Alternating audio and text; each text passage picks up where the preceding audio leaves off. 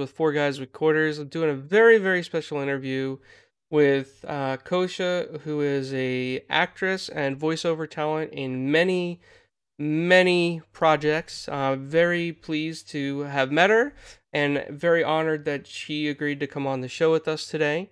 On the panel, we have Dreadpool and Crispy Bomb, and it looks like Gaz is connecting now as well.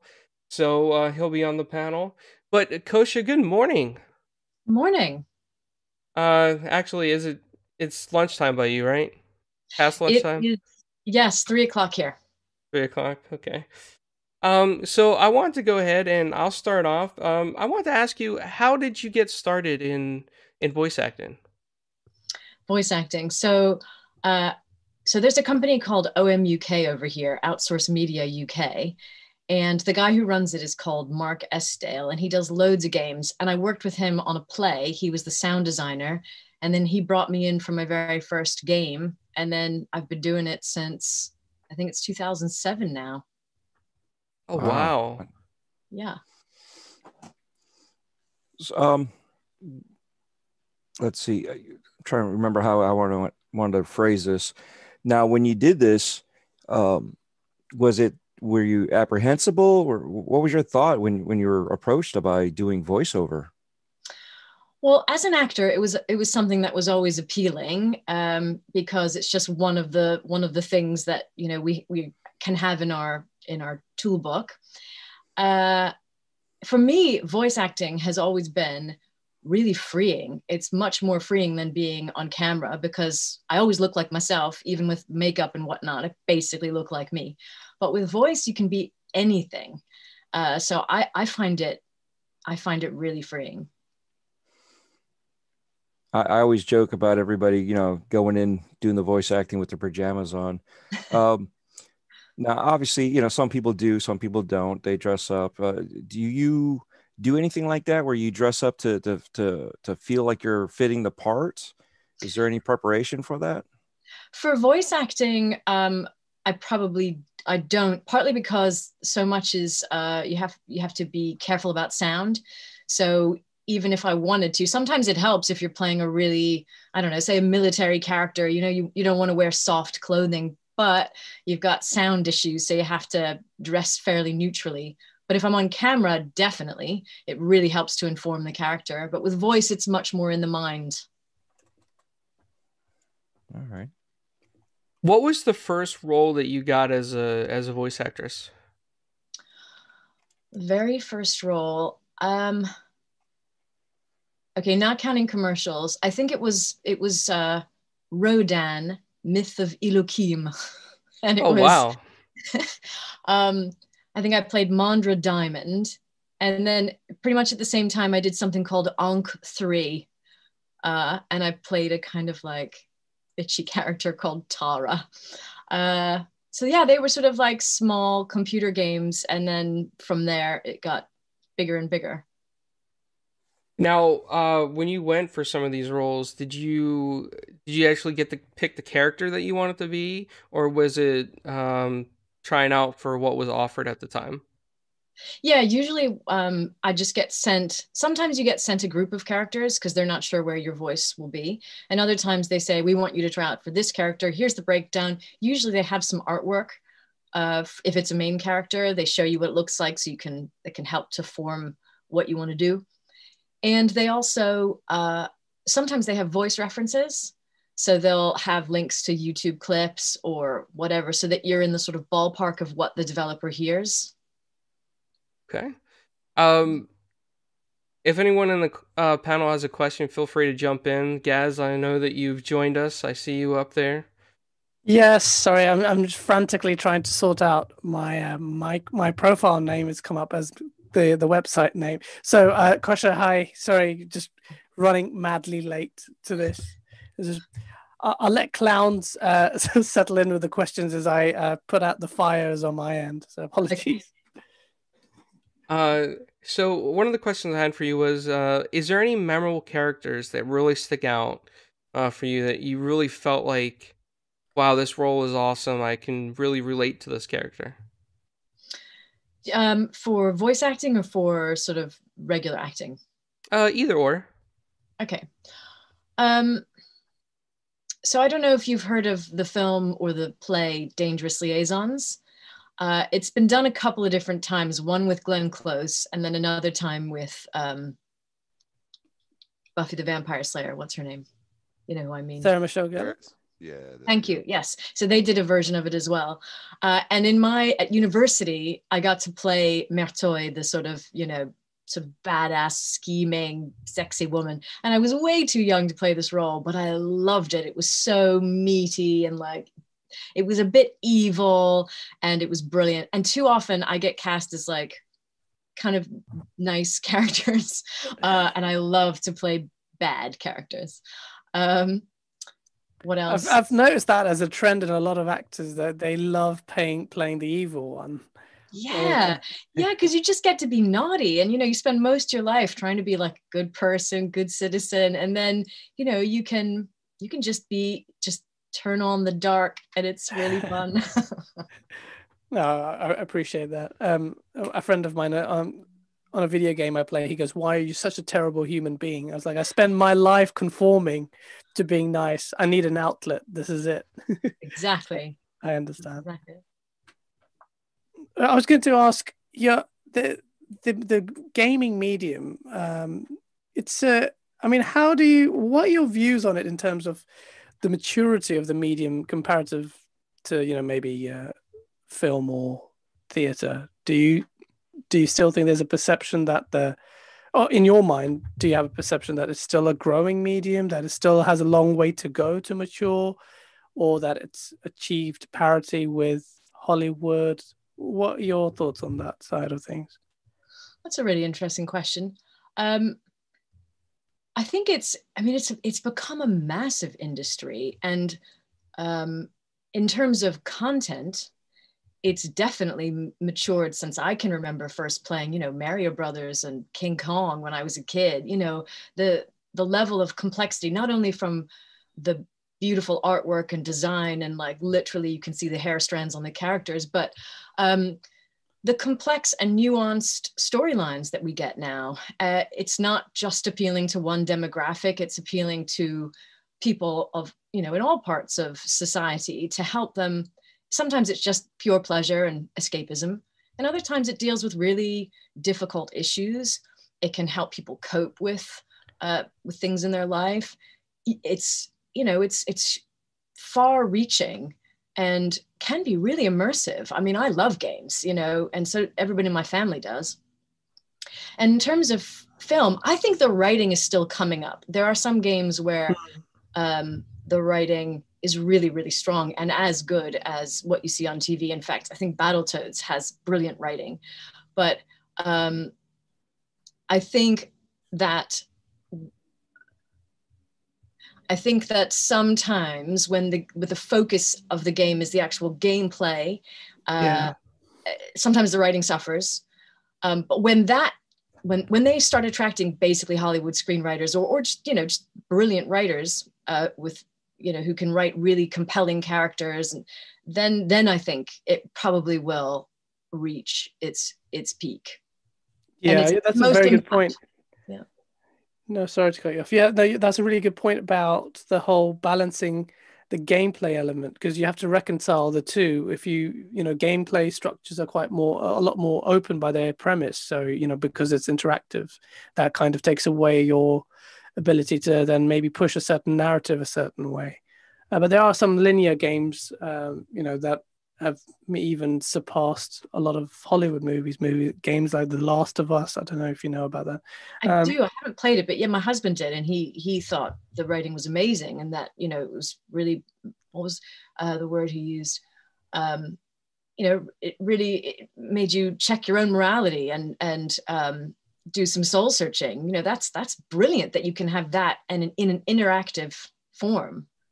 Yeah, no, absolutely. I think the scope for a game, because of the fact that you have this ability to immerse yourself in an interactive experience, means that then, whilst initially there's a challenge narratively in terms of narrative, what you can do through the medium of games is really draw people into that because you are in that universe literally. You know, books, you're reading it, you kind of, your mind is filling the blanks. With movies, you're seeing it, the music and the pacing fills your blanks, and then the games take it a little bit further because you are seeing and controlling what the narrative is.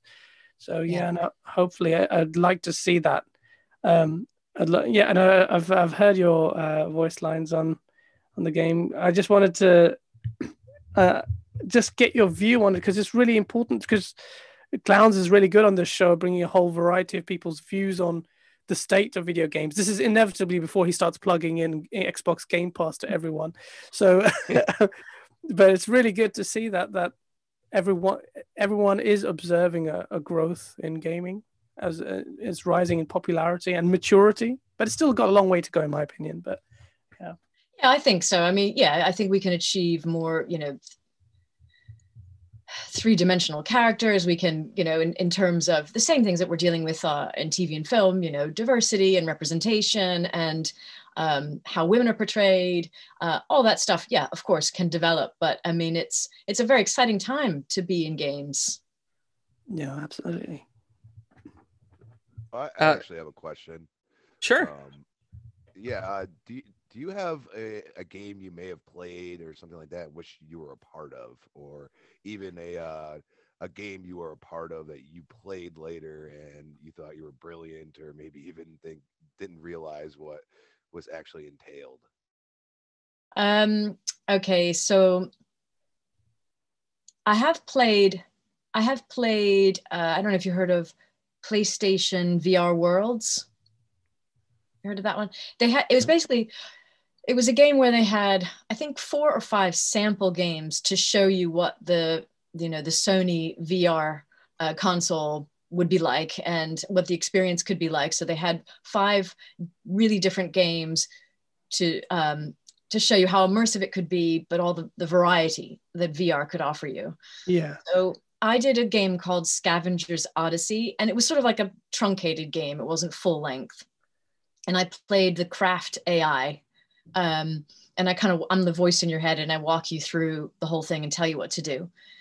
And what's really cool is that in the booth, sometimes you get clips or trailers or whatever of the game, so you can see what the world looks like and imagine yourself in it. But a lot of times you don't have any of it. You literally just have an Excel spreadsheet with the lines and maybe a little bit of written direction. And then you've got a director who's kind of guiding you through, telling you what the scenario is. Yeah. And so, you'll be like, you'll come in on a Monday morning at 10, and they'll be like, okay, yeah, so you're in space and there's some asteroids coming toward you, but this is all par for the course. You've done this a million times, but you're slightly alarmed, so they just throw it at you and you have to imagine all of it. And you never know how it's going to, one, you don't know how that's going to come across in the final performance. And 2, you don't know what the actual thing's going to look like. So to be able to play this game, Scavenger's Odyssey, and be in it, jumping on these space rocks and dealing with monsters and killing them all and stuff, to see what they were describing is always really satisfying.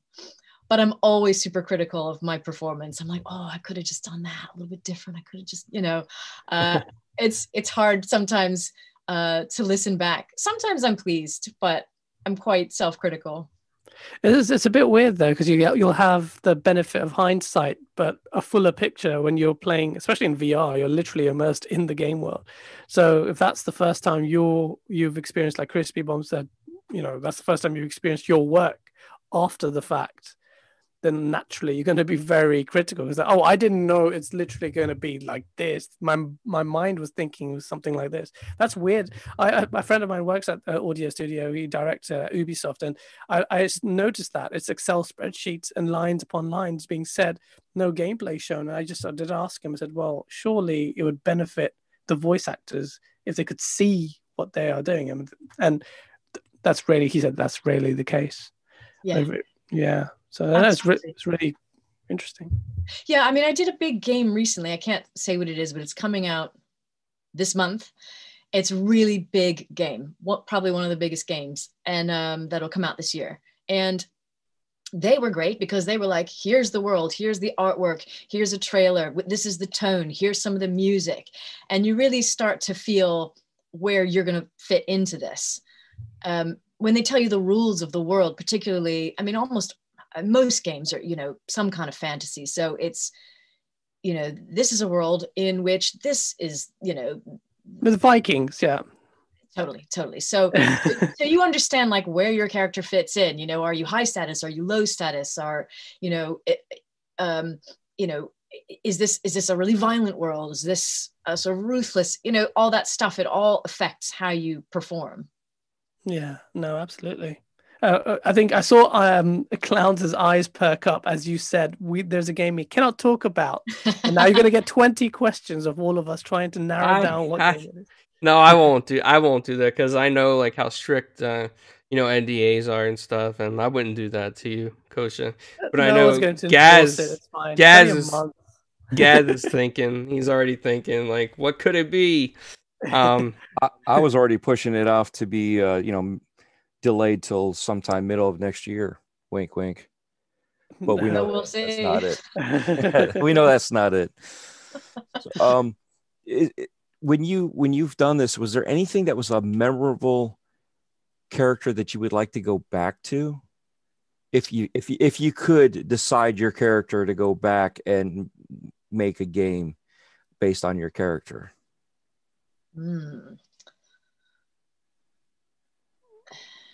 That's a no. I didn't mean to stump you. I'm now literally like just reeling through the games and the characters. Yeah, you know, in this game that's about to come out, I play several, I can't say any of their names. I can play several different types of characters, and I actually really enjoyed the writing in this game. And I think mostly they are side quests, but like, you know, cool characters, interesting characters.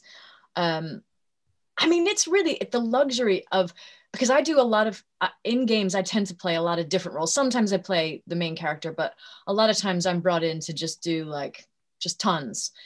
And you sort of dip your feet in to a little moment or a scene or few scenes or whatever. But the fun of just going through an entire game and being able to, you know, have an arc and experience the whole world and all the different characters, that's the best, really.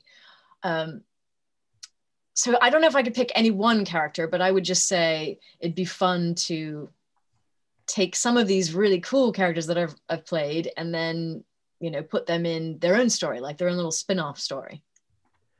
The first thing, I've never done voice acting. I've been begging my friend to at least let me do like a scream in his game, like set me on fire or something. He hasn't done that, which I hate my friend for. But the first thing I would do, and I don't know if you've done this, is if I'd find the character in the game that I voiced and try and kill them. I haven't done that. Like I play a lot of, I'm obsessed with Skyrim. Do you play this game? Oh, it's a good game. Great game. Okay. Like there are people who will go in and just kill all the chickens and like, you know, kill the townspeople. And I can't do it. There's whenever I try to create lots of different characters, but I can never be the one that's just like, just killing people, or even my own character. That would be so weird, but it would be funny. I think I should do that now, actually. And then hear all the little voice notes that you record, and then you get a bout of PTSD as you remember, oh my god, I remember this line where I was pretending to be stabbed. That's true, because I do a lot of dying in my games, and and sometimes it's hilarious because you're given 10 different deaths. You're given 10 different deaths. And they're like, yeah, so this one's going to be death by fire, and it's going to last. We need 3 different lengths. So can you die for 20 seconds? And then can you die louder for about 50 seconds? And you just because they want to have every different scenario. So it would be funny to just try and kill my character to just rifle through all the different deaths. when you pick a character to play, when you're playing the games, do you customize your character after you, or do you just give it like a round effect of, it's just a female or a male? Okay.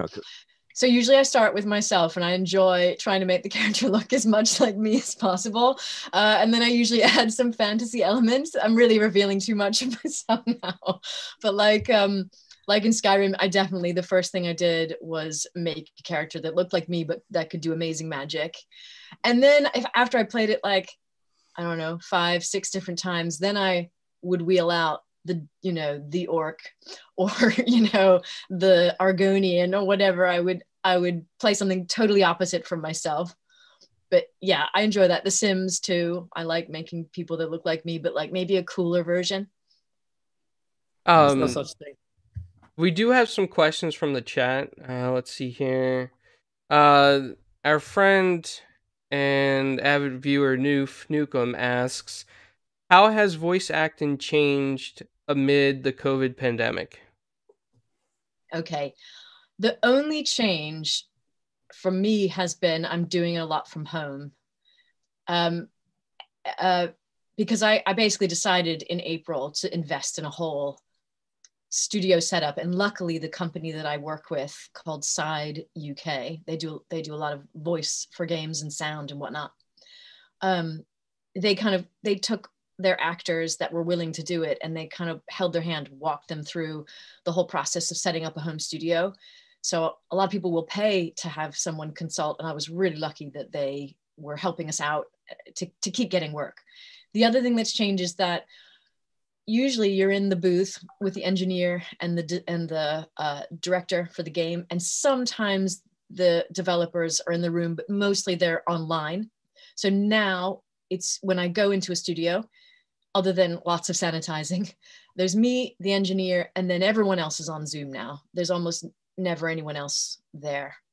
But gaming, the industry itself has just barreled on, as far as I can tell. And Xbot in the chat asks, is there any voice actors or actresses that you've looked up to or admired? Yeah. Okay, let me remember the name of the game. Uncharted. And is his name Nathan Nolan, I think it is. Oh yeah. He plays the main guy. He does tons of stuff. He's got such a rich, amazing voice, and his acting is fantastic. And he's, there's such compelling characters that he plays.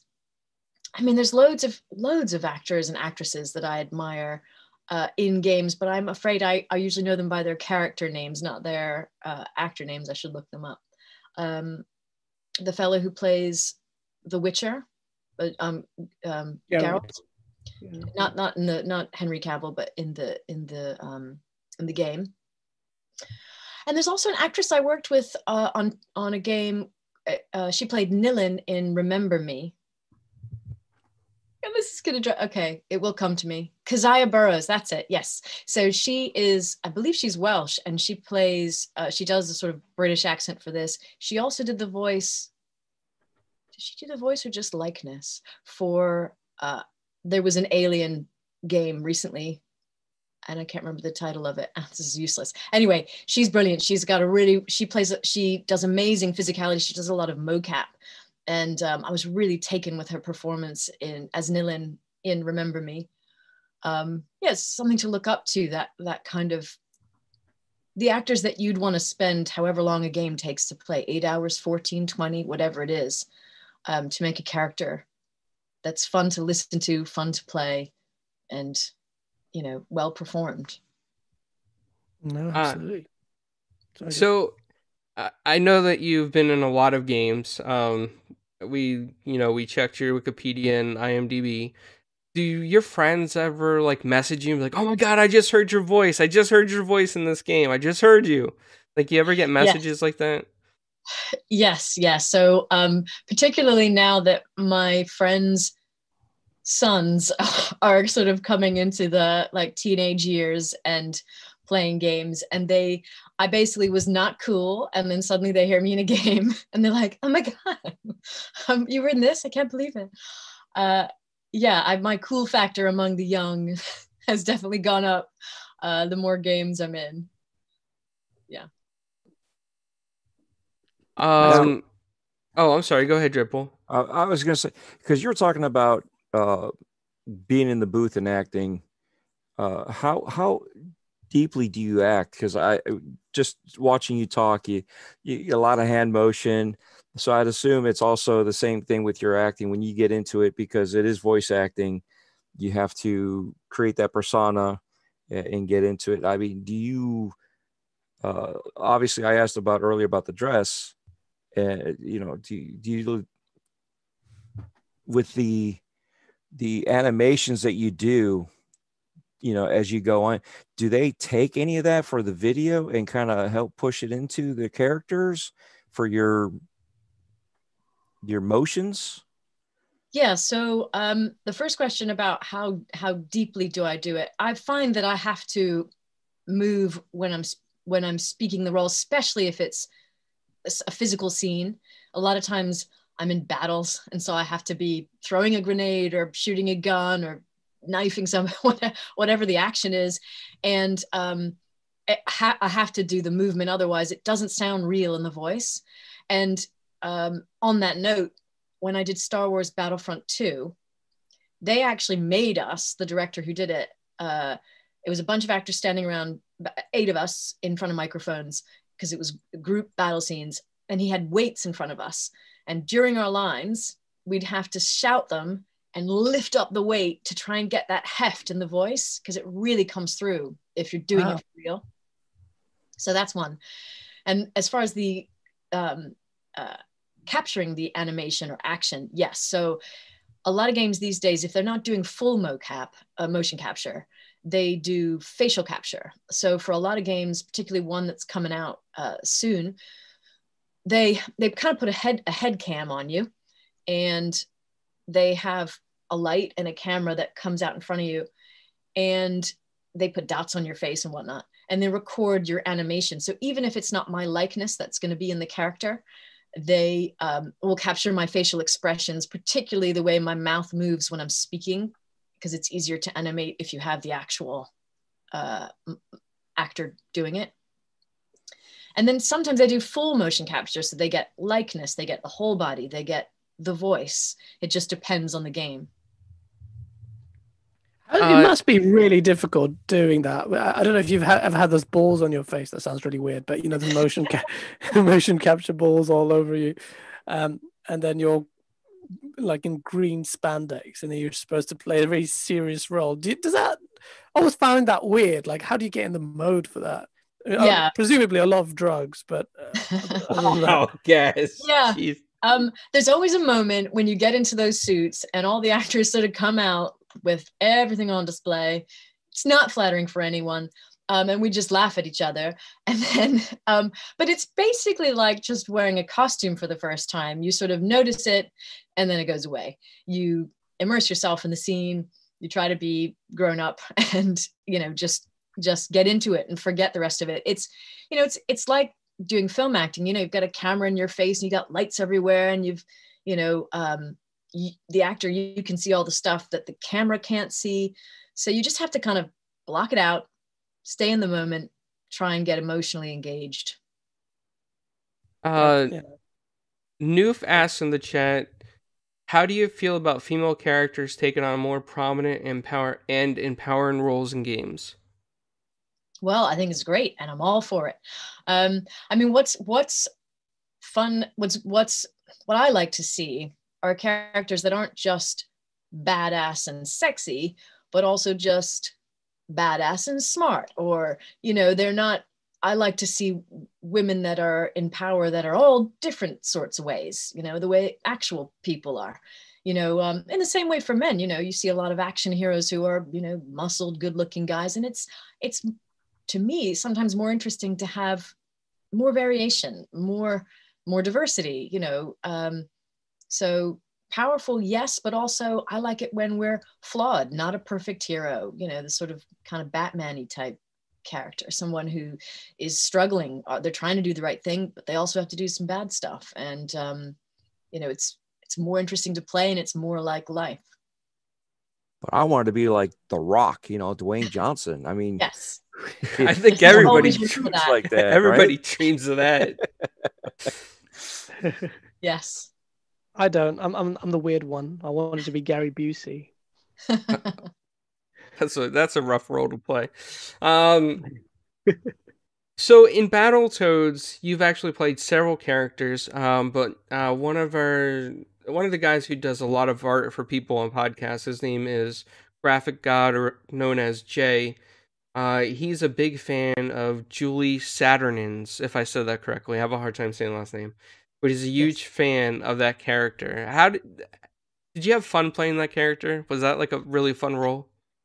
Oh my God, I loved it. I mean, I walked into that audition and I thought this is some of the funniest writing I've done in a game, because I don't know why, but there aren't that many hilarious games out there. Like some are. True. A lot of the Yeah. Lego games are really funny, really, really well written by top comic writers. And this too, I thought this was hilarious. And AJ was awesome with his direction and his sensibility for all of the characters and the world of the game. And the director, Matthew, at least the director in the audition, Matthew Delamere, he's a sort of comic genius, and he helped as well. Yeah, it was hugely fun to play. Yeah, I'm sorry for cutting you off, Gaz. I was going to do your job for you and say shout out to the 230 people watching live. Hit that like button. Oh, okay. I was gonna say though, I've met AJ. We've talked to AJ, and he's a fantastic guy. He's full of so much positive energy, and he just loves the creative arts and what he does, and he's amazing. And I'm glad you actually got to work with him. That must have been a lot of fun. When you're in your at home in your booth, does your husband critique you and be like, "No, do it this way," or "Do it this way"? Do you ever get feedback from him? No, not on the whole. I push him away. No, usually it's on my own. Although over lockdown, I actually recorded him to get used to using my equipment and the software and stuff. I recorded 10-minute episodes of a one-man show that he did, and it was me who was doing the critiquing. He took it well. So he might be in the next, I don't know, Last of Us Part 3, he might get a role somewhere along the lines. Yeah, I might just talk to a few people. That would be pretty cool. What is your dream role as far as gaming is concerned? Is there a game you saw and you thought, damn, I'd love to have done that role? There must be one that bounces at you like, shit, I should have done that.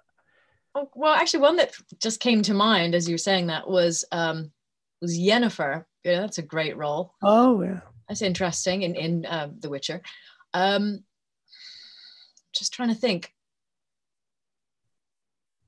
I mean, I love to play really smart, witty people who put people in their place, but also I don't know, sort of like if you could do the Miranda Priestley from Devil Wears Prada, Meryl Streep character, as a character in a game who maybe was an elf. It was an elf. That would be fun. Yeah. That might be possible. The next Elder Scrolls that comes out, maybe you can get that role. Yeah, I mean, I love those sort of people who are dry and have all the power, loads of gravitas and dry wit and that. But what I would really like more than just a role itself is to actually be in the room with another actor recording, because most of the time I'm on my own and maybe they play in the recording of the other actor. But was this the case even pre-lockdown? This was the case? Yeah. Because I think just for efficiency's sake, because sometimes your scenes are with lots of different people and they can't get in 20 actors in a booth on a day. So they record everybody separately. And then when you get to a scene where they have already recorded the other actor, they play them in and then you act with just their voice, which is helpful, but way better when you can just have them there in the room.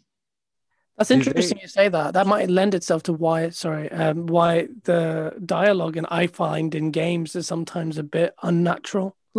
Totally, yeah. Because it's difficult if you don't know how the final scene is going to come together from a performance point of view, and also from a setting point of view, because sometimes the developers will say, oh, it's going to be on a street and there's battle everywhere. And, you know, so the level of the performance should be on a scale of 1 to 10, 8. And then it turns out that actually it should have been a level 4. It can seem really unnatural or forced, or, you know, definitely. It's difficult to find synergy with all those different elements. So do they ever go back and, let's say, you know, the other person did their voice acting, you followed up with their script, and then they looked at it and said, you know what, we need them to go back and follow up with your script to match that intensity level. Do they ever do something like that, or vice versa? Yeah.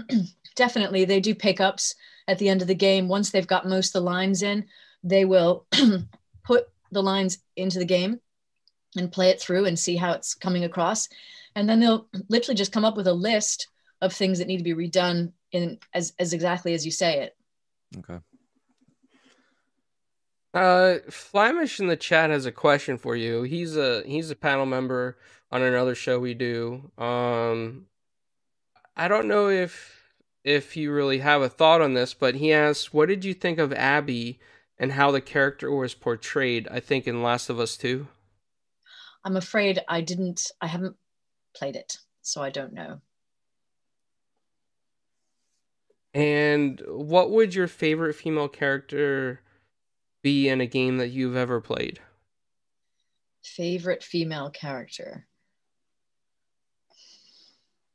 I really enjoyed playing Claire in Crisis 3 because it was all mocap, so I got to be in the room with all the other actors, and it's always, as I said before, it's always better.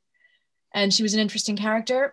She was someone who was thrust into a difficult situation, a military situation, when she had a scientific background, and she had to step up and be part of this resistance movement, and find inner resources that she didn't know she had, and you know, deal with some tough questions. Do you play games with like your children or your husband at home? And yes. If so, what are some of your favorite games that you play with them? Okay. So we love Skyrim. And when the kids were younger, we would just create characters that they wanted and go where they wanted us to go and fight the way they wanted to. But now they're old enough to play, and then we just talk about it the whole time. We also play a lot of racing games. I'm so useless with names. What is it called? It'll come to me. A lot of racing games. Play The Sims. The kids have started to play Horizon Zero Dawn, which I did some roles in. Oh, yes. Yeah. They play, let's see. They play a lot of Nintendo. So they're doing Mario Kart. They're doing fighting games, a lot of fighting games. God, I forget all the names of the games now. What else do we play together? Oh, my husband plays different games with them that I'm not interested in, like army games. The ones that aren't violent, yeah. Oh, with my husband, we've played some games where there's a game where it's not acted at all. It's like you have to disarm a bomb. And so one person's on the screen sort of solving puzzles, and the other person has to read things, and you have to kind of work as a partner. Oh, yeah. I've got that VR game. It's a virtual reality game. I think it is. Yes, that's right. Yeah. It's really fun. Really good game. I've actually bought it, but never gone around to playing it. It's because I haven't found a friend to play that with me. Oh. Sad story. Someone cry for me, please. That's a good one. The other one, could I say, one of my favorite moments in a game was PlayStation VR Worlds, and it's the shark dive. Oh my God. If you haven't played it, you got to play it. I haven't played that. And so what you do is you literally go on a dive under the water. You're in a shark cage, and you know that it's coming. You know that the shark is coming, but you don't know when, and you can see all around you. And I know it's a game, and I have never been so scared. What you should do is play it yourself, but then also video the person playing for when the shark actually comes up, because you just see people just Actually flinch. That's brilliant. Yeah, no, it's so immersive. I would love there to be more games like that were sort of long form that you really felt a part of, but that didn't give you motion sickness.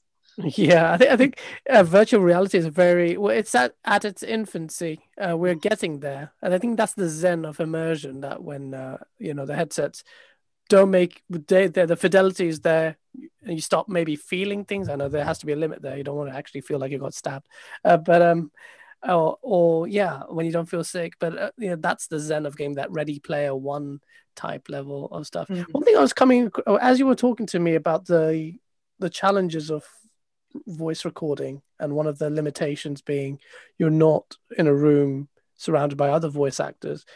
I think it's kind of silly, or well, maybe not silly, but I think it's strange that in the gaming sphere we haven't utilized virtual reality more, because essentially, as voice actors, you can strap these headsets in from home, and there you are with the other actors in a virtual environment. There you can. That's the closest you'll get to see other voice actors do it at the same time. Logistically, you said it was really hard to have all these actors in one room, but you could virtually.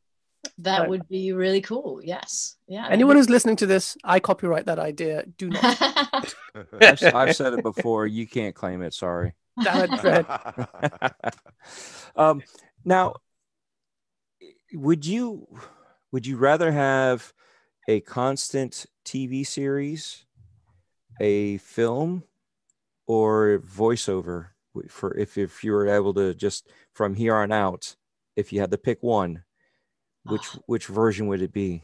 And I know it's hard because I know it's great to have that flexibility to be able to go wherever you want and when the parts are perfect for you. But if you can only pick one. Okay, with the voiceover, what would that be? What kind of voiceover would it be? Okay, well let's close it. Well, see, and that's the other portion of it, because it could be a voiceover on a cartoon series or voiceover on a video games, or at least within the video game industry. But that we'd have to separate those two, because just like I think I'm going to go first instinct. First instinct, TV series, because you get to create a community. It's been a goal of mine for a long, long time. I love the idea of being part of a company that you get to be with, every day, and you get to go on a journey with those characters and those other actors and directors and everybody else. I would love to do that. Yeah. If I had to choose. So I'm gonna because then I'm gonna break it down then, because I was gonna split it up into 4 as opposed to 3, because TV series could be both, like we said, voiceover and live action.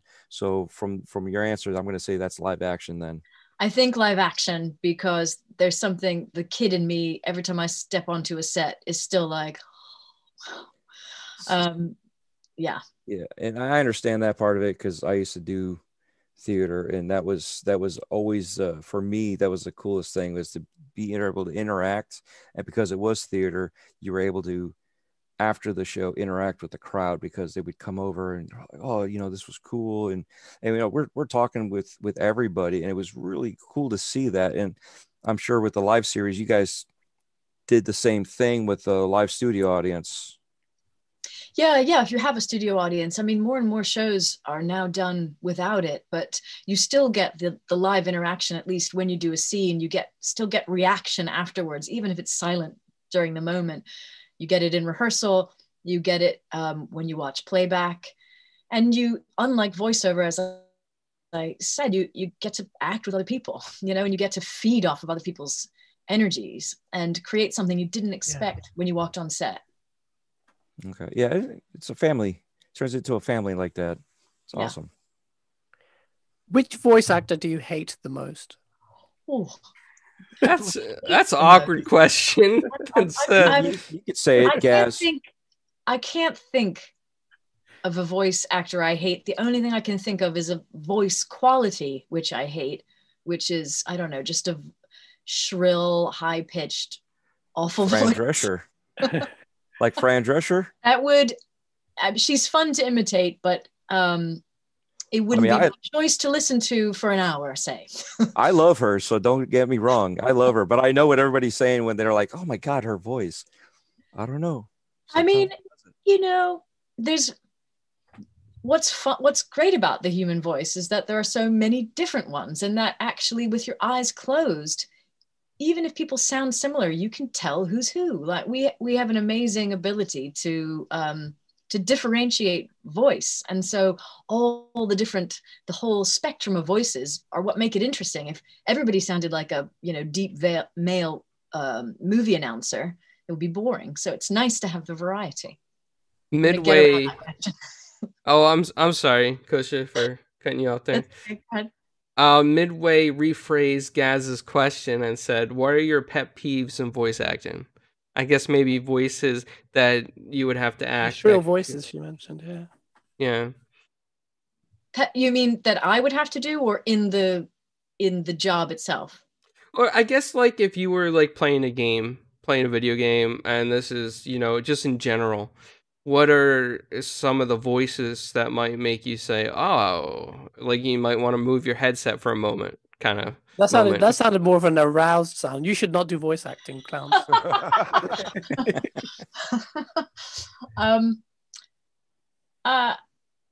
I think whenever it sounds really stilted and just wooden, if it's just bad acting, I find that frustrating to play, because there's so many good actors out there. What else? Really bad accents. I'm probably guilty of a few myself, but hearing them, I'm always like, "Oh, it's really bad." Well, I watched Rounders with John Malkovich. He's an incredible actor, but that Russian accent that he put on there, I say Russian in inverted commas, was the most terrible thing I've ever seen. Yes. It's really hard to do an accent well. And I know a lot of times I've been in a session where I go in thinking I'm going to do American, maybe a bit of British, bit of New York, whatever. And then they just out of left field say, "Can you do Nigerian?" Or I can do Nigerian. A random place, can you do Estonian or something? And then I try it, and it's the worst thing ever. And they're like, "Oh, it doesn't matter. It's just a small scene." I'm like, "Yeah, but I'm going to be offensive. I don't want to do it." Kosha, if I do a good Nigerian accent, can you put a good word in for me? Well, I realize that's probably not the right thing to say at this moment in time, but there we are. Do your children rate your voices when they're playing the games? So they're hilariously honest, particularly my 6-year-old. He'll listen to something and he'll go, "Mummy, it's a bit bad, but it's mostly good. I like what you did here, but I don't like what you did here." Wait, your kids have a British accent? Yes, because my husband is British and my kids are half and half, but they're raised here, so they have these weird English accents. I can't even imitate them well enough. Oh God. Oh, you know what? That was throwing me off as you were speaking, because you said something and you said loads, and Americans don't say loads, and I was thinking, wait, what? Wait, where's she from? Yes, I've lived here a long time, so I've basically picked up loads of stuff. It's gotten to the point where sometimes I'll read an American script that's got a turn of phrase that I haven't used for a while, and it'll suddenly seem foreign. And that is a weird thing about living not in your home country for 15 years. 15 years. Wow. Yeah. If AJ's watching this, does AJ decide who gets a job? Hey, AJ, listen to me. If I do a Nigerian accent, will you hire me, please? I learned this from my best friend who's in Nigeria, and he hates me for it. Shout out to Christian from Abuja. Well, I got some pretty bad accents. I mean, when I try to do British, I sound Australian, but Australians tell me I sound British, and British people tell me I don't sound like them.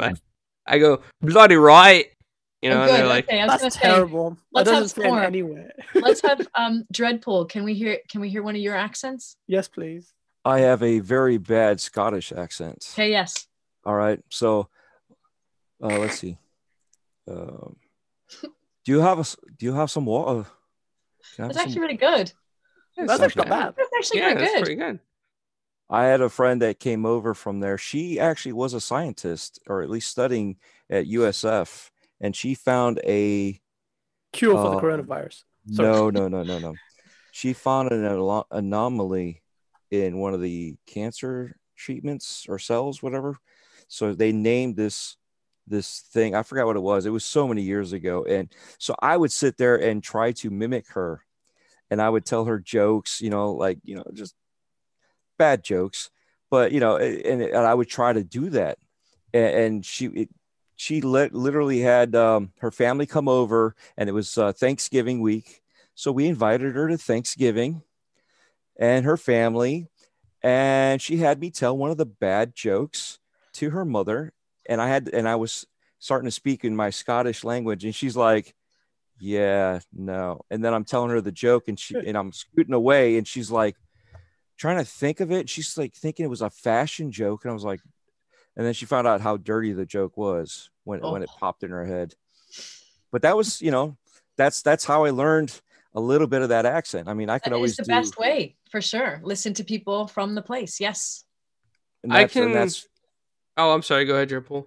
I was gonna say, and that's what I do when I go around, because I'll have like a hillbilly accent. I'll do like the New York accent, but I'm around people to pick it up and listen. And when I go to Europe, I try to listen to their accents, and I try to do that on purpose, not to make fun of them. It's just to learn and blend in better. Definitely. It's the best way to learn. Did you see that film called In a World, written by and starring Lake Bell?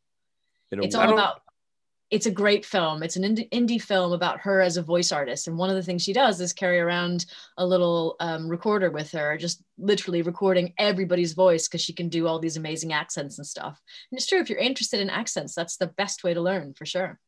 I'm interested in voiceover and accents. I think everybody that loves video games likes voiceover, Dread. I think we're all into it, except Crispy, because he hasn't really. I don't know what Crispy's doing over there. He's gotten really silent. Oh, man, come on now. I'm so glad you called out questions. Crispy, where's your accent? Please do it for us. I don't have any like foreign accents. Give us your Connecticut accent. Park the car, like Boston, and I reckon y'all, yeah. That's nice. Howdy, y'all. But Like that's that? the beauty of living in America. It's like you have so many accents just in our country alone that it's like you can pick up a lot of different things. Like I used to be able to say, maybe it's because I played a game or something that had like an Irish accent. I used to be good at that. Now I can't get it in my head right now. So yes. Yeah, that's one accent I can't do is Irish. My wife keeps making fun of me. She's like, try to do Irish, and I'm like, and I do something. It's always Scottish, that always pop out, and then she's like, "That's not Irish." And I'm listening. What Dreadpool, Crispy, and Gaz don't realize is that one day when they go to apply to become a voiceover actor, this is going to be on their audition tapes. Yeah. I'd be more or less like the world premiere. You know what I mean? Like wow. Do that again. Say that again. World premiere. Wow. See, I was trying to work that podcast. Yeah, I was trying to work that. I was trying to work more bass in your larynx than there is in my speakers right now. That's amazing. Cool. I wish I could make that sound. Oh, thanks. I appreciate that. That's awesome. Yeah. I was trying to hire you for some trailers, actually. I was trying to do the In a World with Lake Bell. Yeah, that's it. There you go. In a world where fire burns. Sounds like a documentary. Because I have the most feminine voice of a man you've ever met. In fact, the top comment in one of my videos was, "Your voice is the definition of unisex." Oh.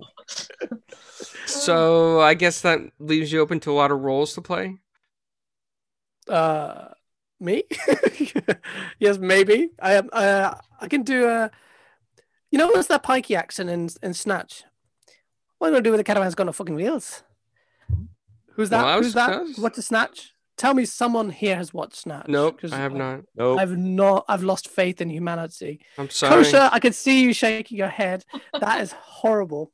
watch Snatch, and then thank me. It's amazing. It's amazing. You'll love it. I could do What? Kermit the Frog Oh, go on. sometimes. Go I on. am Kermit the Frog. Oh boy. What? It's really good. amazing.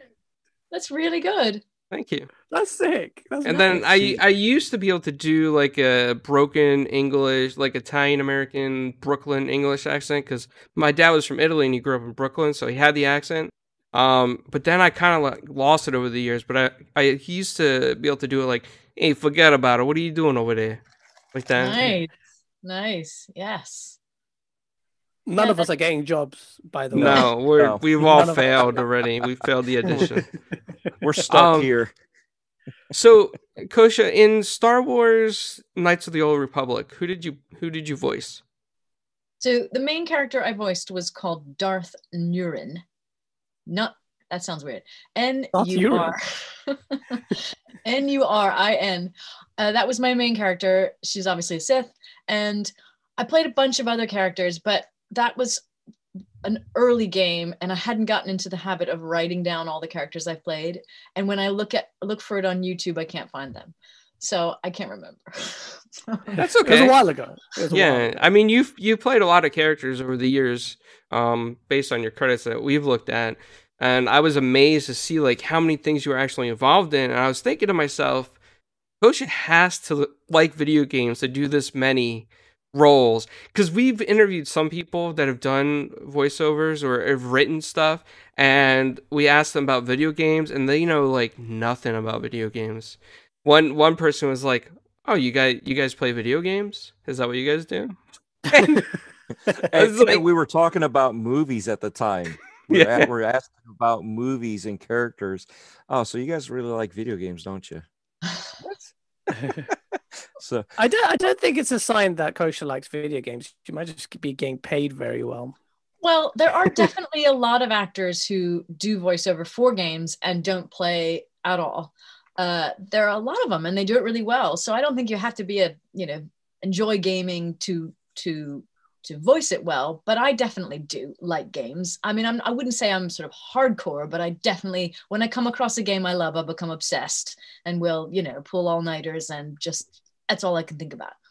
But it Do you think that helps? It helps your job? yeah, I or definitely helps you do, because perform?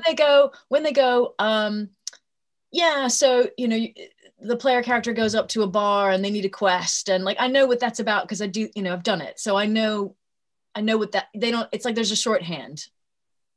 Yeah. And also, you know the mechanics of it. exactly. So like also I did a game called The Crew 2, and I've played a few racing games. Yeah. I mean, they're pretty straightforward, but in this one I played someone called Alexis, and she basically, you could choose to do one of 4 types of racing, and if you chose my one, she'd be your coach basically.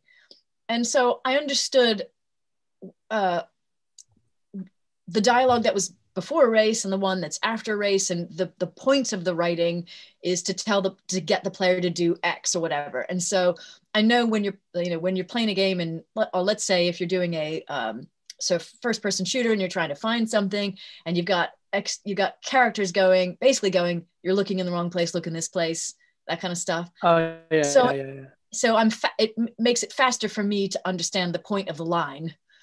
Oh yeah, that's a good point. Yeah. Because I play.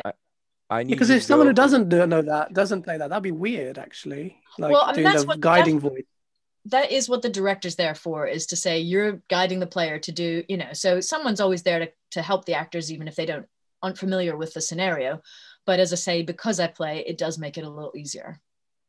I need you to go over there and grab my leg and bring it back. Exactly.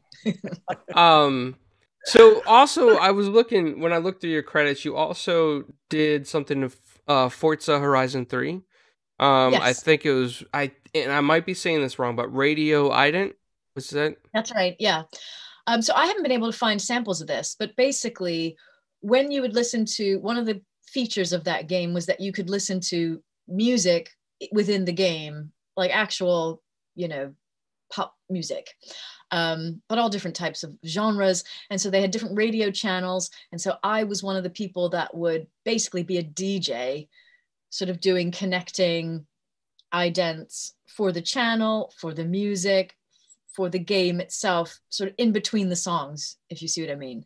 That is so cool. That means I've heard you so much without knowing it, because I Yeah, played I the think I was shit out on of that two game. different channels, but I can't remember which ones now. Yeah, so I will have been in that. Yeah. I think That is so surreal to me. I think one of the things you said in that game, and I might be wrong, but if memory recalls correctly for me, I think it was like you are listening to Radio Ident was one of the things you said. Yeah, I think so. I think I would say you're listening to something like, you're listening to Modern Beats with blah, blah, blah, whatever. Yeah. Look, Kosha, you sound just like Cortana as well, as you said that. That's a role that's very, I mean, I'm quite surprised that you are not playing that. That I was just looking to, wait, has she voiced Cortana? Because, yeah, you sound remarkably like her. I guess that was one of the roles you'd love to play as well, because that's a very strong female role, but flawed because she's actually an AI who's flawed, she's going through something called rampancy, and she's evil. Maybe there's layers to that. That'd be really good. Oh, Microsoft, if you're listening to that, go. Kosha's, yeah, Kosha's the one. Kosha's available. There's a game that's about to come out. I'm allowed to say, I think it's called The Ascent. Have you heard of this? Yes. Yes. And I play in it a character called the Imp, which is short for something, but it's basically an AI. And what's cool about this character is that it goes from being just mechanical, robotic, to actually becoming upgraded and having its own sort of consciousness, and has a fascination with death and killing, and that humans are made from, squishy biological stuff. Right. And so it's really fun because I got to do the change from being, robot to being this thinking, feeling machine who thought death was fascinating. So it was a bit crazy. That's a good, cool. Yeah. What was the transition like, without giving away too much of any plot points? Was there a transition period, or were you this once like cold robot, then you sentient, realized that humans are a waste of space? So I think because I haven't played the game yet. I don't think it's out yet, but it's not out till 2021. Yeah, so not out. So basically, you're losing your job now. I know. Fine, that's the director would say to me, so this is pre whatever it was. Let's say it was called upgrade, pre-upgrade. So then I would know that all of those lines are literally just say the lines as a robot, and then post-upgrade would be much more fluent and more, just conversational. And sometimes would become a bit more knowing or emotional or manipulative, that kind of stuff. I always find that weird that AI in fan fiction, when it starts to realize how much it hates humanity, the way it expresses it is it does so in very human ways. I guess it's for the audience to understand the rage or the anger and the sentiment. But I just found that weird. I thought that you should carry on the cold, like kind of calculated look. But I guess it doesn't make you. I don't know. I think you can enhance, the threatening nature of AI by retaining that kind of cold level. But for some reason, directors always tend to opt for angry human, angry screaming robot human. It's a weird thing. But I really, now that you mentioned that, I can't wait to play the Ascent and play the Imp and see, witness the Imp's transition into. Yeah, I'm excited now too. I'm more excited than I was. Yeah. It looks like a great game. Yeah, she keeps calling the human flesh. She says things like, so flesh, what should we do? Whatever, she talks, says sort of outrageous things, but it's totally normal for her. And the way she witnesses death is, oh, so much blood. It's so interesting. She's sort of, as I say, kind of a morbid fascination with the breakableness of humans. That's really awesome. Is it part of? Cool. I'm sorry. Go ahead, clowns. Oh, this might be a little bit off topic from what we were last talking about, but I know that everybody in your house, plays video games and they enjoy them. Are you guys excited for next generation, like the Xbox Series X and the PlayStation 5? Oh yeah, we'll be getting definitely PlayStation 5. The boys are trying to get, we already have two consoles. We have a Nintendo and a PlayStation. So, we got to we got to focus. So, Well, yes. Yes, you we'll be did doing it. We'll be you doing did it. mention you had little children, right? One of them was 6. Yeah, 6 and 9. Okay, so we got a perfect console for them. The Amico. Have you ever heard of that? No, what's that? What's that? That is the new television that Tommy What's in Tallarico is television? pushing out, Right. and it's all digital. It's you got the little controllers and everything, and you can play it as a grandparent versus a 20-year-old versus a 4-year-old, and everybody still has a chance at winning or playing together. So Oh, cool. it's I'll check coming out that out. next year. Yeah, you should look it up. Definitely. Now the real question is it part of your contract? And if it's not, you should make it part of your contract. When you do a voiceover for one of the games, do you get a copy of the game? You would think. But I think the number of times I've gotten a game, I can count on my hand, I think. Very few. This is where the industry needs to get together. So at the moment, there's a Screen Actors Guild. There's television, for television and for stage, but there is no particular guild for this realm of work. And so it is not standardized as it should be. And that's something that certainly a group of us actors in London have been trying to work toward with equity, is to try and not just getting games, but just the rates and the hours and the whole way that actors are used and paid and compensated. Because as I can't remember which one of you said, but how big the industry is, that actors should be, commensurately compensated. I agree, because I think, Coach, just from doing the news this week in the video game industry, next generation, they want to raise the prices to like $70 a game on a lot of them, but Activision Blizzard in 3 months made $1.2 billion in microtransactions. That's just a microtransaction. So that's not even for games. not even the sale of the game. That's just, and microtransaction when you're talking billions, isn't it? Sounds weird. well, it is. That's what it was.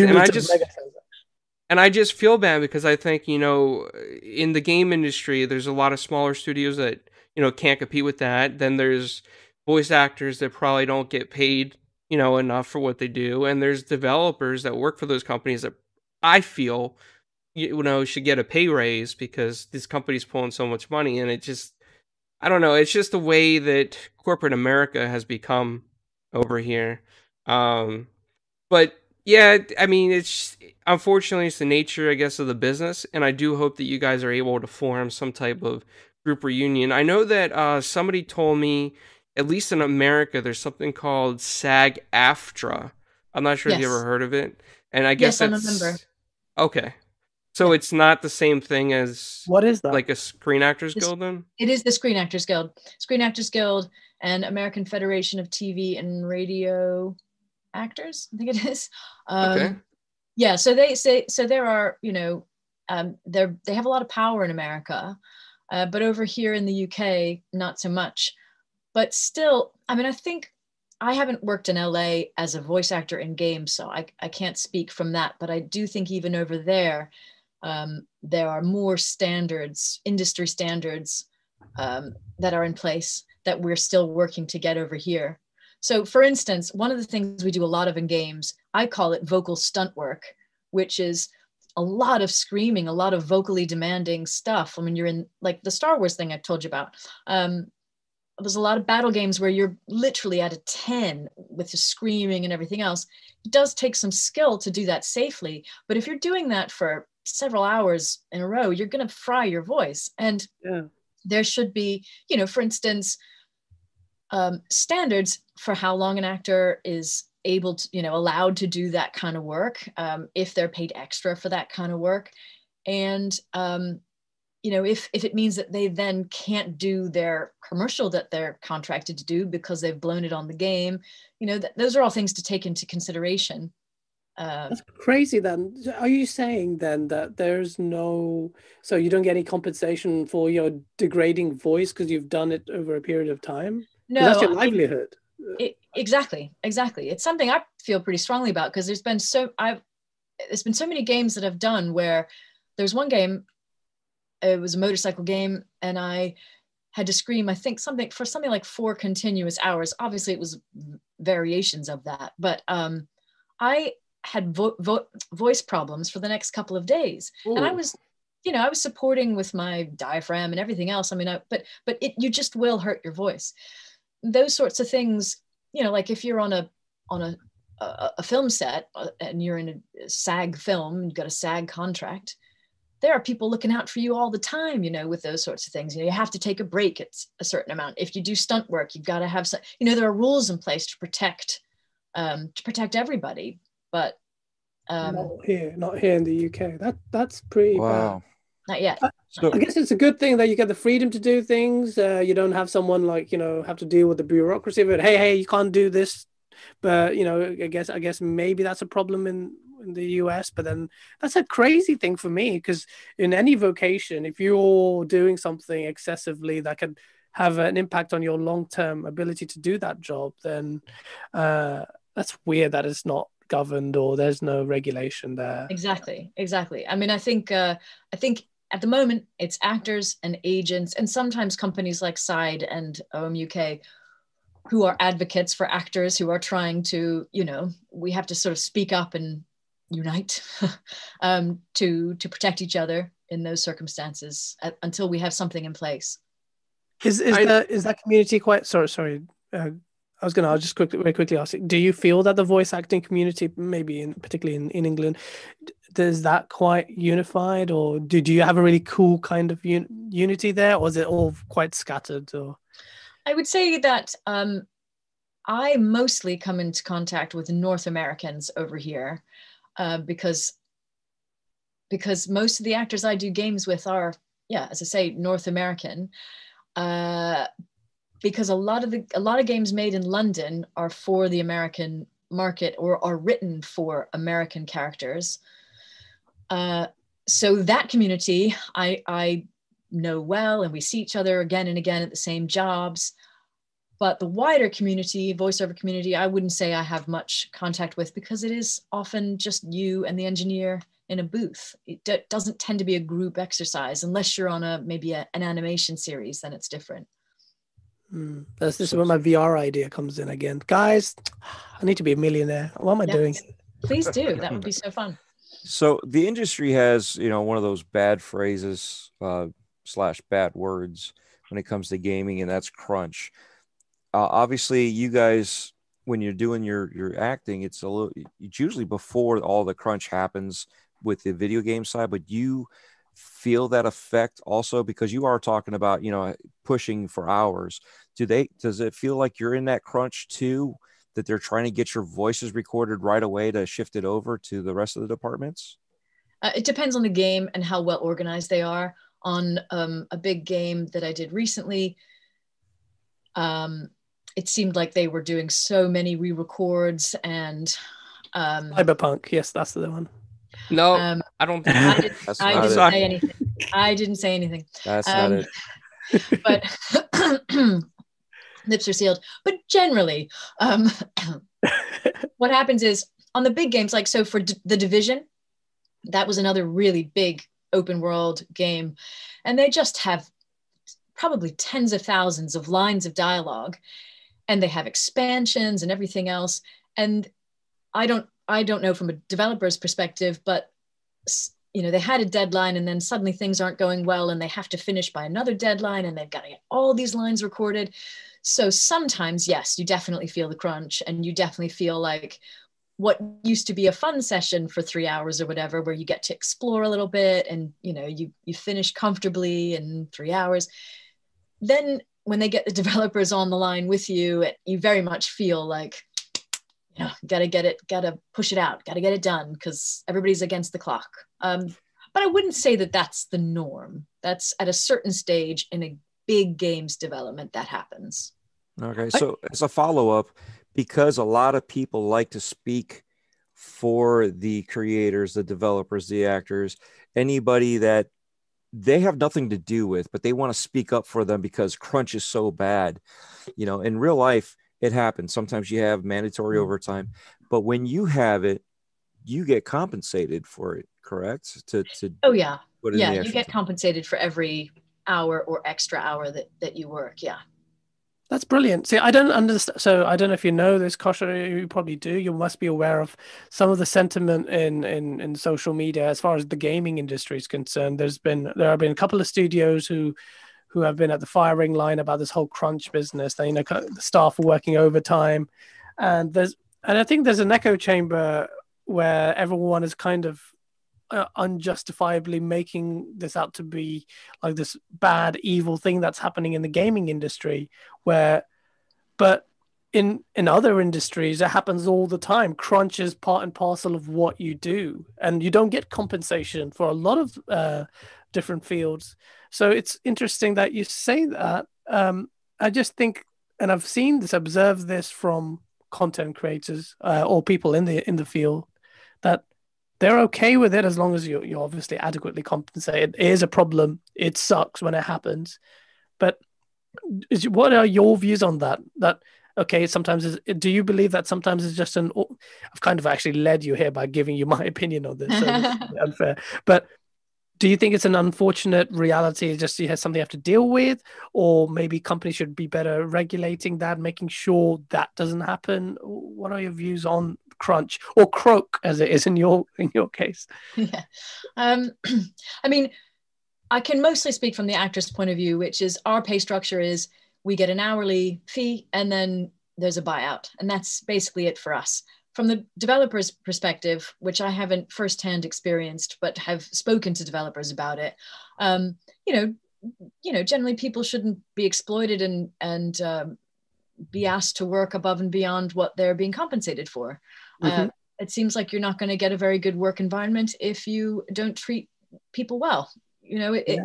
And that knowing that you're going to have a period right before release where it's going to go crazy, those infrastructures should be in place to allow for the compensation that's needed when it comes. Exactly. Yeah. I think. I mean, that's easy to say from the outside. I'm sure there are unique challenges that these developers face, but yeah, I mean, in general, people shouldn't be exploited. Anywhere, but yeah, anywhere. Yeah, because even where I'm with my background and the different avenues of work that I've done in my past, it's always been, part of the deal. This is what's going to happen. When we were doing theater, we had what we called Hell Week, which was we did everything over and over again. We would get yelled at about every little minute detail that we were given instructions on and missed, with the next, because you're just going over everything and they're picking you apart. But that's part of the deal. And that's what some people don't see. That's why I want to make sure that I got it across, and then you could answer it freely as to the same, because you're still getting paid for it. It's not like they're not paying you. Yeah. So, I mean, as I say, the jobs that I work on, that's how it works. But I know that probably on a smaller indie game where they don't have as big of a budget and maybe they don't go through actors' agents, maybe they have a different setup. Maybe they just have a flat fee. But that's the actor's choice to choose to do that job. But I personally would want to do the ones that pay by the hour. I mean, that makes a lot of sense for sure. One thing I wanted to, I'm not sure if it's still going on in the industry or if there's any changes for this as far as voice actors are concerned in general.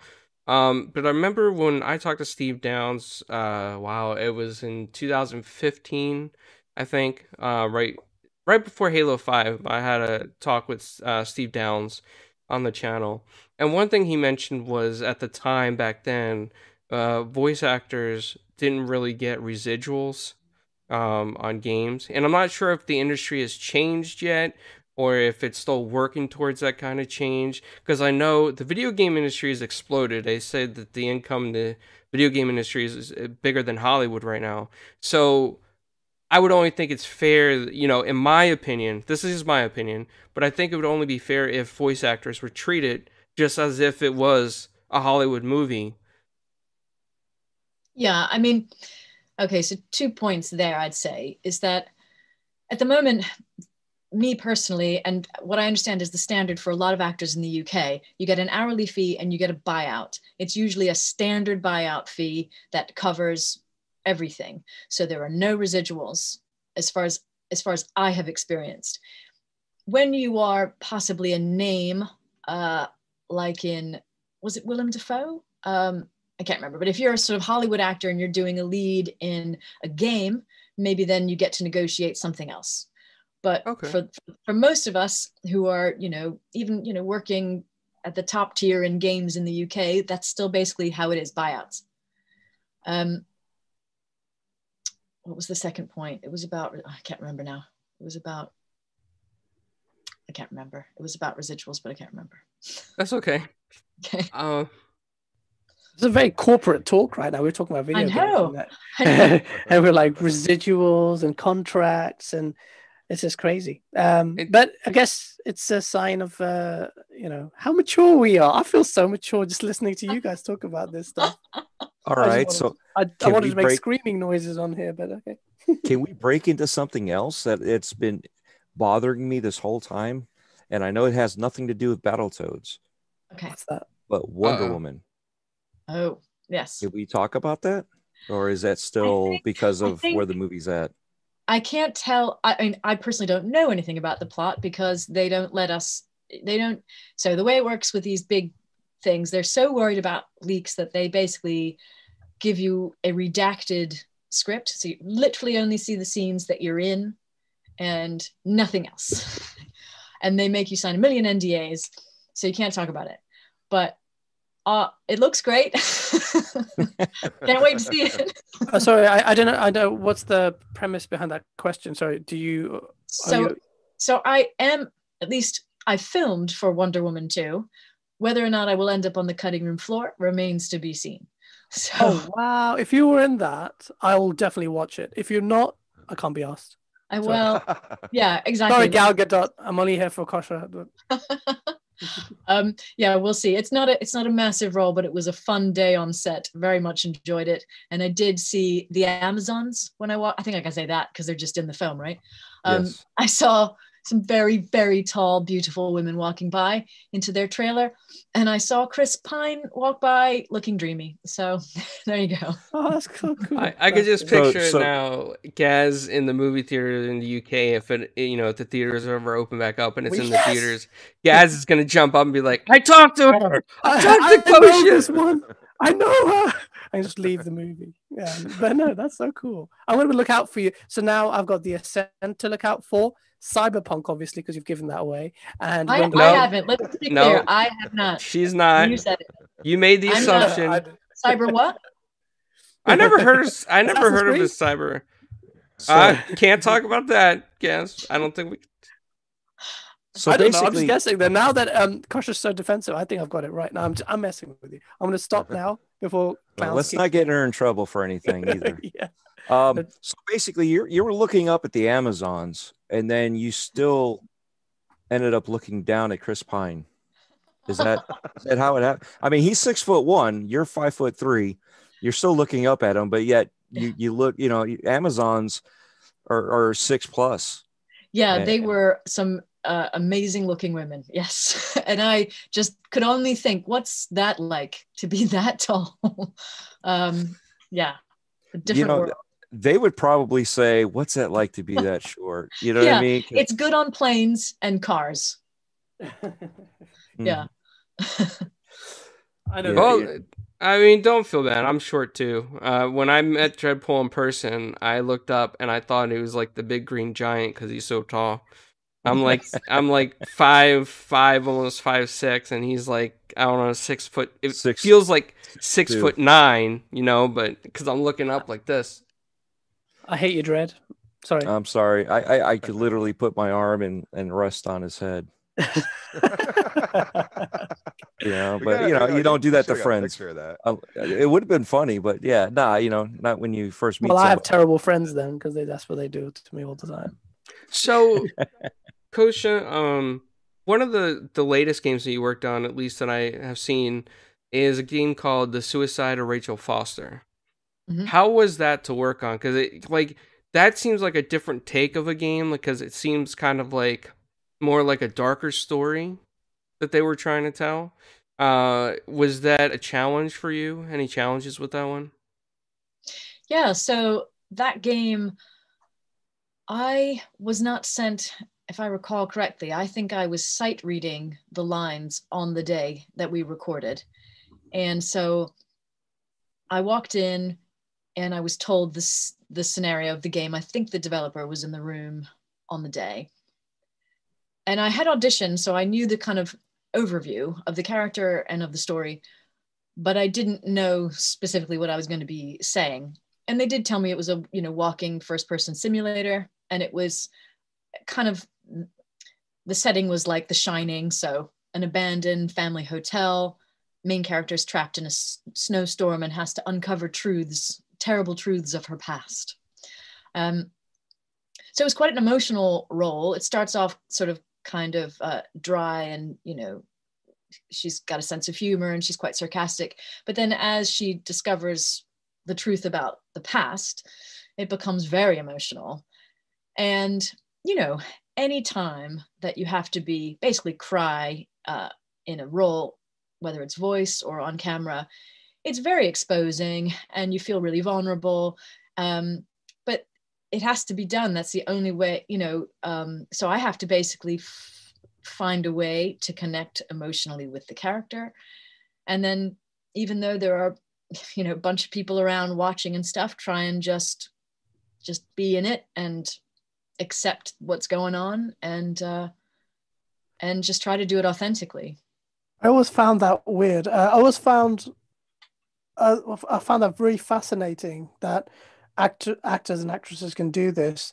I would think, so just playing scenarios in my head, that I would like to think of a scenario, maybe not even related to the role I'm playing at, just to invoke that kind of emotion. So if something crying, or so maybe like something really serious to rile myself. Do you do that, or do you have to think of the source material? Do you think, I'm just going to get really morbid now, like close one passing away, that would invoke, because it's serious business, you're surrounded by people around you, you need to make sure you start bawling your eyes out, get the emotion out. Let me think of something, because at the moment that's what I would do, and as a veteran actor that I am, I Yeah. guess that's what I would do. Do you do that? Do you think of like, okay, let me think of something really horrible and just get into the zone?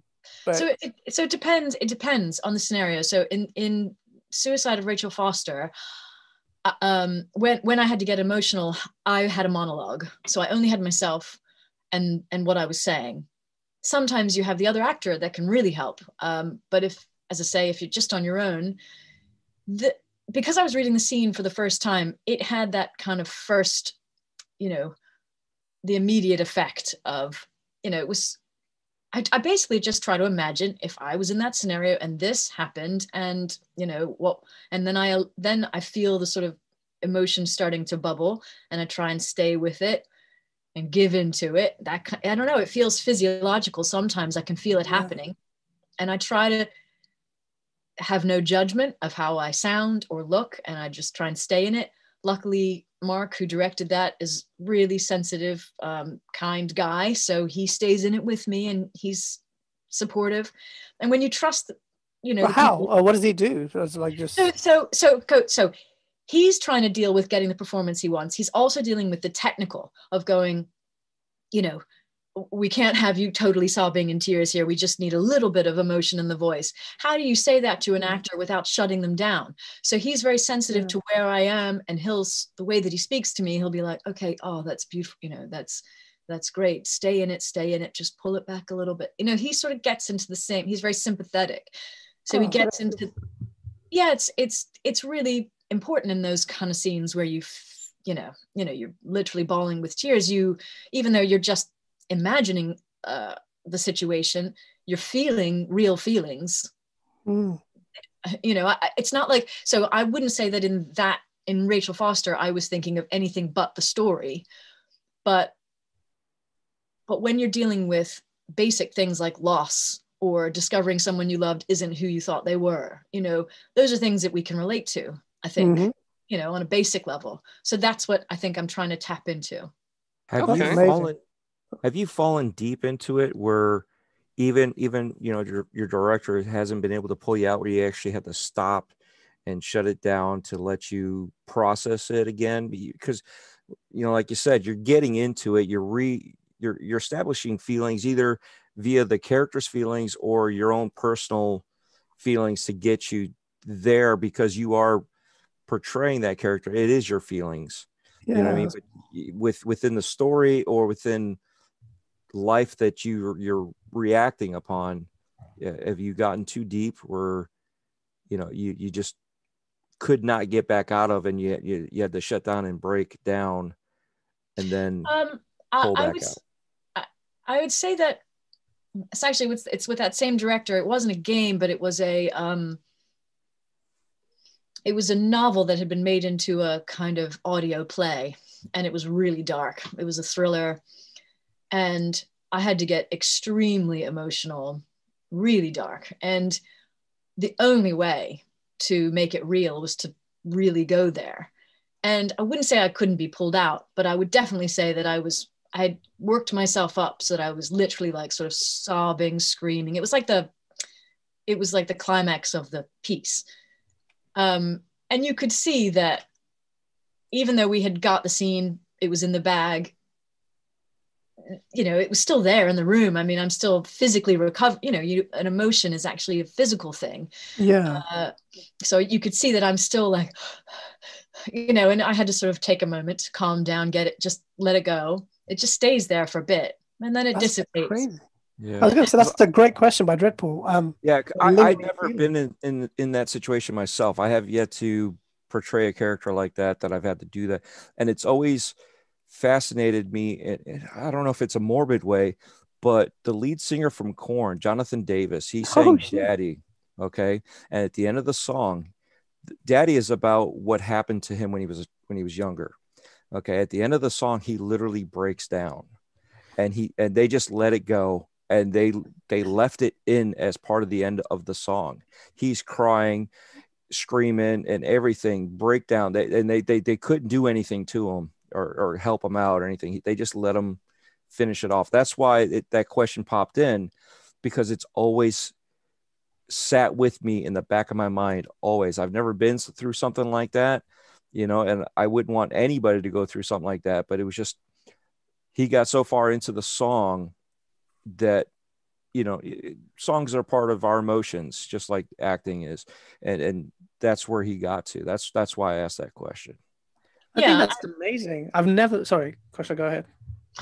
No, I was just going to say that that this is part of the craft. Is that always in the actor's mind, you've got one side that's the emotional feeling in the moment, and you've got the other side that's going, make sure you're close enough to the mic, make sure you're not popping your P's, listen to the direction. Okay, we're moving on, modulate the performance. So you've got these sort of two sides that are always going. And the challenge is to try and find a happy marriage so that the analysis isn't too strong or the emotion isn't too strong.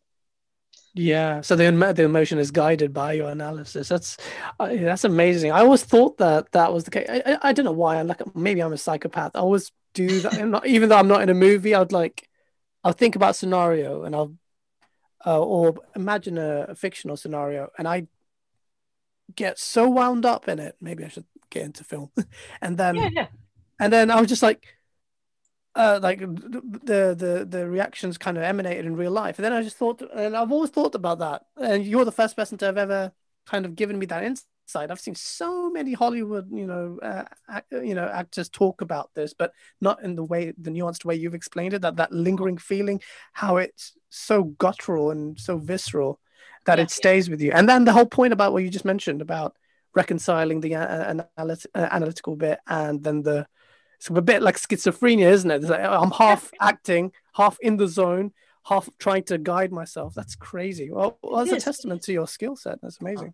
Kosha, I know that we're kind of like getting almost to, halfway past the 2 hour, almost past the hour and a half mark. And I don't want to keep you if you got stuff to do today. But before we start wrapping it up, I was gonna ask you if I don't know if you can do um, you know, what's her name, Julie Saturnring's voice, and say you're watching Four Guys with Quarters. Okay, so I'm saying you are watching Four Guys with Quarters. It's like Yes. quarters. Okay. Let's see. You're watching Four Guys with Quarters. Awesome.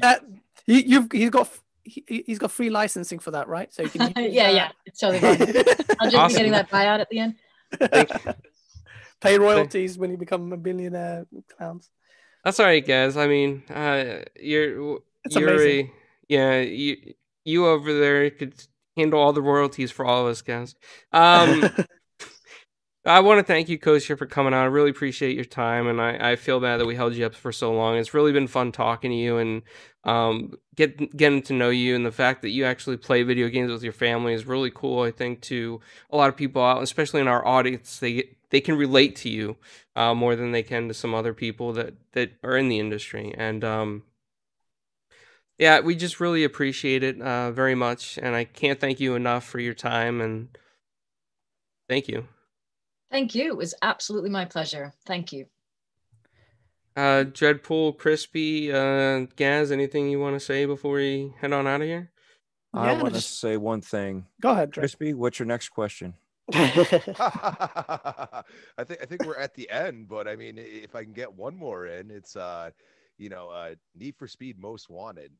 That was one that jumped out at me because you were the dispatcher, and I literally loved that game, and that must have been a lot of dialogue. I mean, yeah, throughout the whole game, like that's crazy. I would say that I had to name every single car in it. I remember one session you literally just saying every single model of car that you could possibly play. Yeah, we've got a Bugatti on blah blah blah blah blah, and then just replace that with every other car. Yeah, that's like a huge amount, so that's crazy. Yeah. Well, Kosha, also, I know that one thing I want to say before we get out of here, Gaz always laughs at me for this, but, if you do have children and they love video games, Minecraft Dungeons is a wonderful game to play. I don't know if you guys have played that yet, but that is... They play Minecraft all the time. Is that... Sorry, I don't know. So is Minecraft Dungeons different? It is a little bit different. It is, I believe, it's on Xbox. I'm not sure if it's on PlayStation. It might be on PlayStation too. But it's also part of Xbox created this new ecosystem, which is really cool. It's called Xbox Game Pass Ultimate. So, like, let's say that you're in between when the world gets back to normal, and you're in between traveling or going places or something like that. You can actually log on your phone with a controller, a Bluetooth controller, or a controller hooks in, and actually really play Xbox in the cloud, no matter where you are. Wow. It's really cool. So you could sit there and play Minecraft Dungeons with your kids, while they're home, with your husband, driving him crazy. You can sit there and just play games. It's something really cool, and a lot of people don't know about it, so I always like to talk about it, because I'm a big fan of games, and family-friendly games, and that is one huge one out there. Awesome. I'll check it out. All right. Well, you definitely should. It wouldn't be a podcast with 4GQ if you didn't plug Game Pass. I swear, I'm onto you. I like PS Now also. Yes, I like PS Now also, but it's not in the cloud yet. And when it is, I will tell Kosha PS Now's in the cloud, and that will be great. You're definitely getting paid by Microsoft. I'm onto you. I wish I was. The beauty of that game is I was playing with some friends that were streaming. My daughter figured out, she was 6 years old. She figured out how to jump on the other Xbox, jump in the session that we were in and play. And I was like, all right, I got to get going. I told her to hang up. She was still playing with them for an hour. And these are grown men playing with, the 6-year-old. And they're like, sorry, I got to kick her out because she's not paying attention. And she's doing her own thing. So they're like, we got to kick you out because we can't go on to the next level without her accepting to go to the next level. They literally let her stay in there, which is funny. And that's the beauty about games like that is everybody can play and everybody can have fun. no matter your skill level. Yeah. Definitely. Well, thank you very much, Kosha. Thank you. Been a pleasure, and I'll go ahead and I'm gonna end the stream now at 11:40. Oh, you're not doing outros? Oh yeah. Well, I mean, we could do outros. I just feel bad because we kept Kosha on here so long. But We'll do Gaz, very quick. We'll do quick. All right. Very quick. Gaz, tell people where they can find you. Everyone find me on Gamer.com. You can find me on YouTube and Twitter and Gaze. There you go. Fine. The Micro Machine Man 2 has come back. Crispy. Oh, sorry, Gaz. Go ahead. At Crispy Bomb on Twitter, Crispy Bomb 28, Xbox Live. Check out all the shows I'm on. There you go. Treadpool? It was a pleasure having you on, Kosha. You can find me on Twitter, Dreadpool with O's or zeros, YouTube, Gamertag, and Stadia, Dreadpool, all letters, all caps. I've got Breaking Bread with Dread, which is on Stadia. Excuse me. I'm doing too fast. Anchor, which is too on fast. Anchor. That was not too fast. Yes, thank What you. I did was too fast. Which is on Anchor, and it has the 9 different platforms you can go on, which is Spotify, Apple, Amazon, all that fun stuff. Breakfast with Boom on Friday mornings, Gaming Beyond the Box Wednesday nights, and the rest of the time I'll be hanging out with the rest of the Fork and crew on Wilmy Hood's channel. And again, thank you very much. Yeah, just before I go, I just want to say thank you so much, Kosha. I hope I'm pronouncing your name correctly. Yes, it's a weird one. It's Kosha. Kosha. Okay. Kosha. Oh, Kosha. So we should have corrected us from the beginning. We should have got this right at the start. But I know. I always feel bad. Anyway, go on. No, I just want to say thank you so much. It's been an absolute pleasure talking to you, and it's really been eye-opening. And I'm not just saying that just for formality's sake. It's been really engaging talking to you and really understanding your craft. So Me too. Really, I've really enjoyed it. No, I appreciate that. I'm really looking forward to everything you're on, the Ascent and the Wonderman 2 and Cyberpunk. Oh, stop it. Yeah. Goodbye. Well, everybody can find me at Italian Clowns on almost all social media, 4 Guys with Quarters on Tuesdays, for GQ TV, and of course, this interview with Kosha, who has been amazing and awesome to talk to. So I'll see you guys next time, and we're out of here. Happy gaming.